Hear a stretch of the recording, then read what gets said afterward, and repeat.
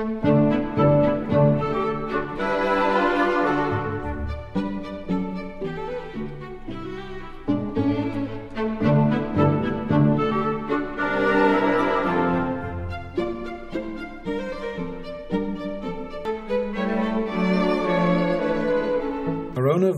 through the looking glass.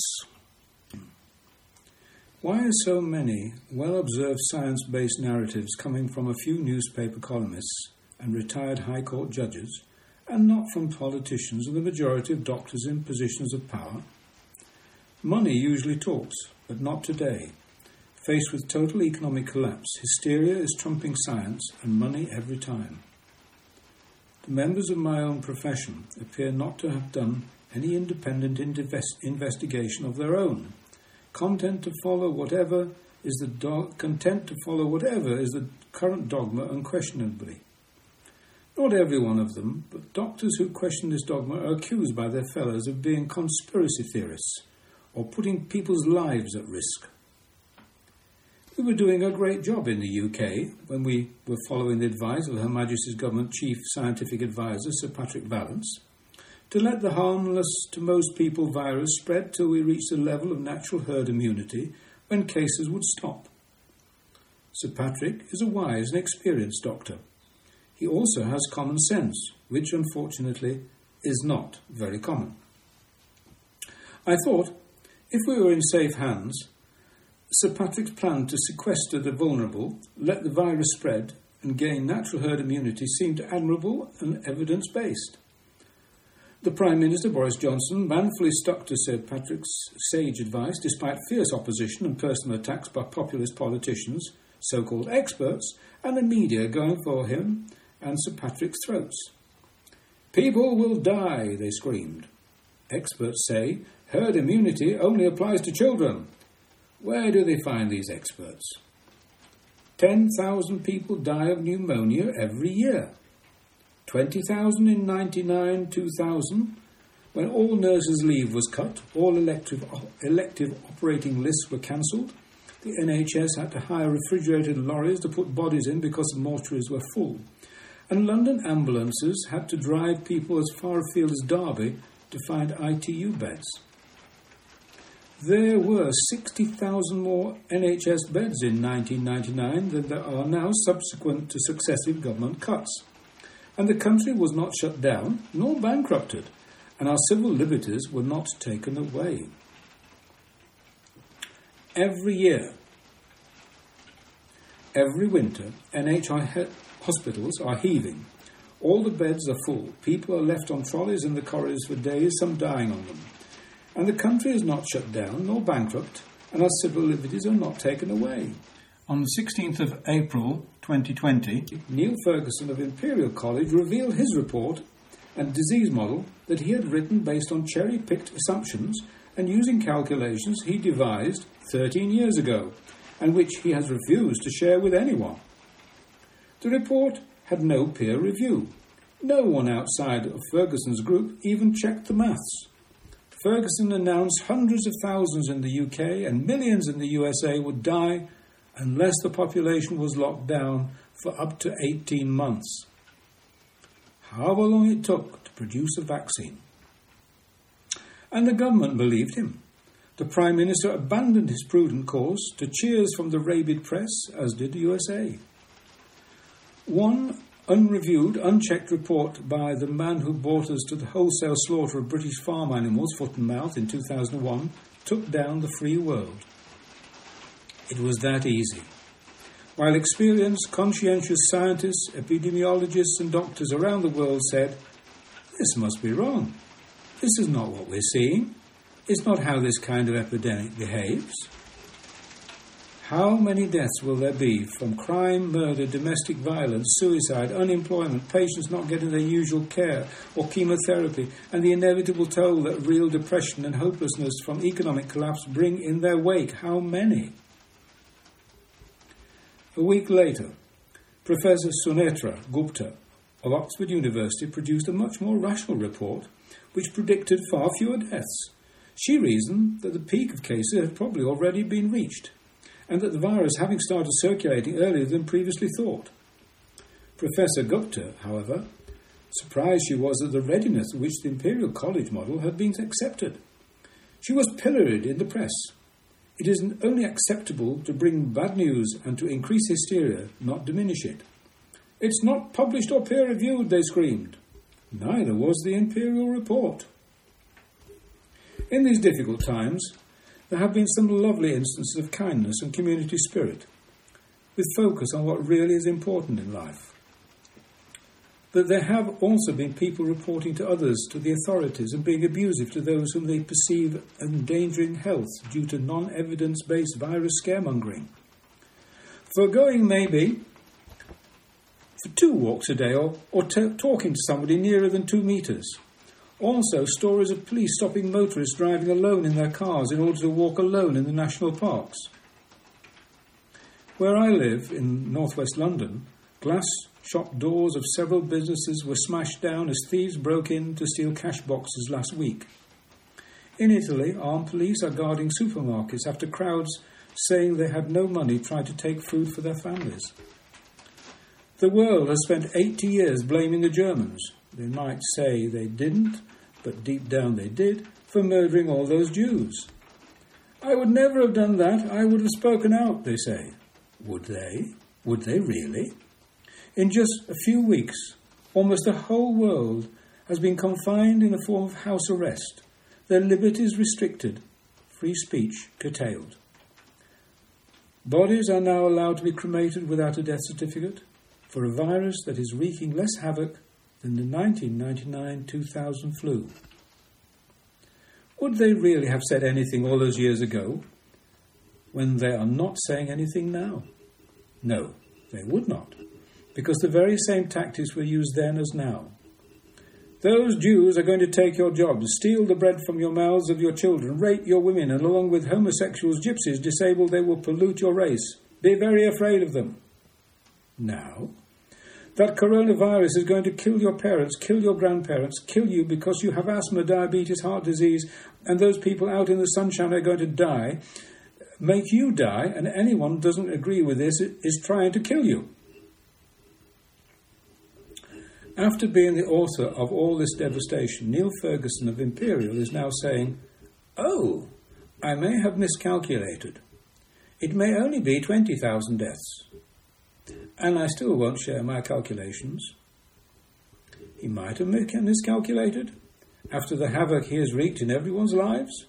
He has blood on his hands, and not just the blood of those animals.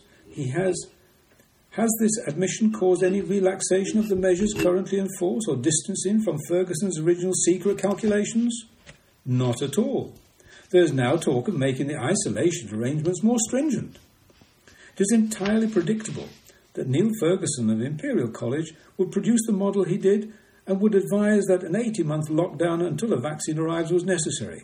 His department works in partnership with the World Health Organization. The World Health Organization working hand in glove with the Gates Foundation. The Gates Foundation aims to institute compulsory vaccination programs to all countries in the world. The WHO and Gates Foundation even now are targeting Africa for vaccine trials, as the World Health Organization is said to rightly be drawing attention to the risks the virus poses to the poorest and most vulnerable nations, particularly in Africa. There are hardly any cases of illness ascribed to coronavirus in Africa compared to the rest of the world. But people in African countries will be handy and cheap to test the vaccine on. A Nature editorial in February 2020 states, "It's hard to avoid the feeling of déjà vu. Infectious disease outbreaks are often accompanied by such pledges to improve disease surveillance and by promises to provide funds for drug and vaccine development. What is less forthcoming is sustainable funding for clinics providing community-level general medicine and for medical and nursing education, as well as investment to sustain hospitals with supplies of electricity and running water." The Gates Foundation, in the form of its Vaccine Initiative, GAVI, along with the Rockefeller Foundation and Microsoft, are the alliance behind ID 2020, which aims to force everyone to have secure digital identities, that will be used to track people and their vaccination records and stop people travelling or maybe even leaving their home if they have not been vaccinated with an ever-increasing and arbitrary number of vaccines for which the manufacturers have no liability for any damage caused. Would this pandemic have been able to happen had it not been for the new Director General of the World Health Organization, Tedros Adhanom Ghebreyesus, who took up his post in 2017? We have had SARS, Ebola, swine flu, MERS, Zika, pandemic scares, but the current scare has been the most successful one of all. It has brought the world to its knees, not because of any virus, but because of the response of the World Health Organization and other countries to the perceived virus. How much of this currency policy of the World WHO is dictated by the Gates Foundation? Though the WHO is a public institution, the details, engagements, and Gates' involvement aren't available in the WHO's budgets or financial statements. The other partners of Imperial College are AstraZeneca, Merck, Servier, all pharmaceutical companies, and Nestlé. Apart from Nestlé, they all make vaccines. If you wear pink-tinted spectacles, everything you see will be pink. Natural immunity, intravenous vitamin C, chloroquine in severe cases. None of the USA Centres for Disease Control scientists or the UK Department of Health experts are interested in using these. Why do they not consider them? Because no pharmaceutical companies are interested in supplying them, as they are cheap, cost pennies, and are oft patent. The World Health Organization, the Gates Foundation, and governments all around the world are pushing for something new, expensive, and patentable. No wonder Bill Gates has left Microsoft to concentrate full-time on philanthropy. How much more money can you make by vaccinating 8 billion people compared with software? As coronaviruses make up 25% of common colds, we haven't managed to make a vaccine against the common cold in 70 years. What chance is there that they'll come up with one now? There have, in fact, been previous coronavirus vaccines after SARS. A vaccine was developed which produced very good antibody levels in mice. Unfortunately, when the mice were exposed to natural coronavirus, this provoked such a huge immune response, primed by the vaccine, that the mice died. Après toi. Lack of safety and effectiveness notwithstanding, dependence on vaccines as the only solution to every bodily need is so pervasive that doctors are advising people to have a flu shot, as there is no coronavirus vaccine available, even though studies have shown that flu vaccination makes you more susceptible to coronavirus. The laboratory data in our study showed increased odds of coronavirus and human metapneumovirus in individuals receiving influenza vaccination. This appears in the results and discussion sections, but not the conclusion. Dr.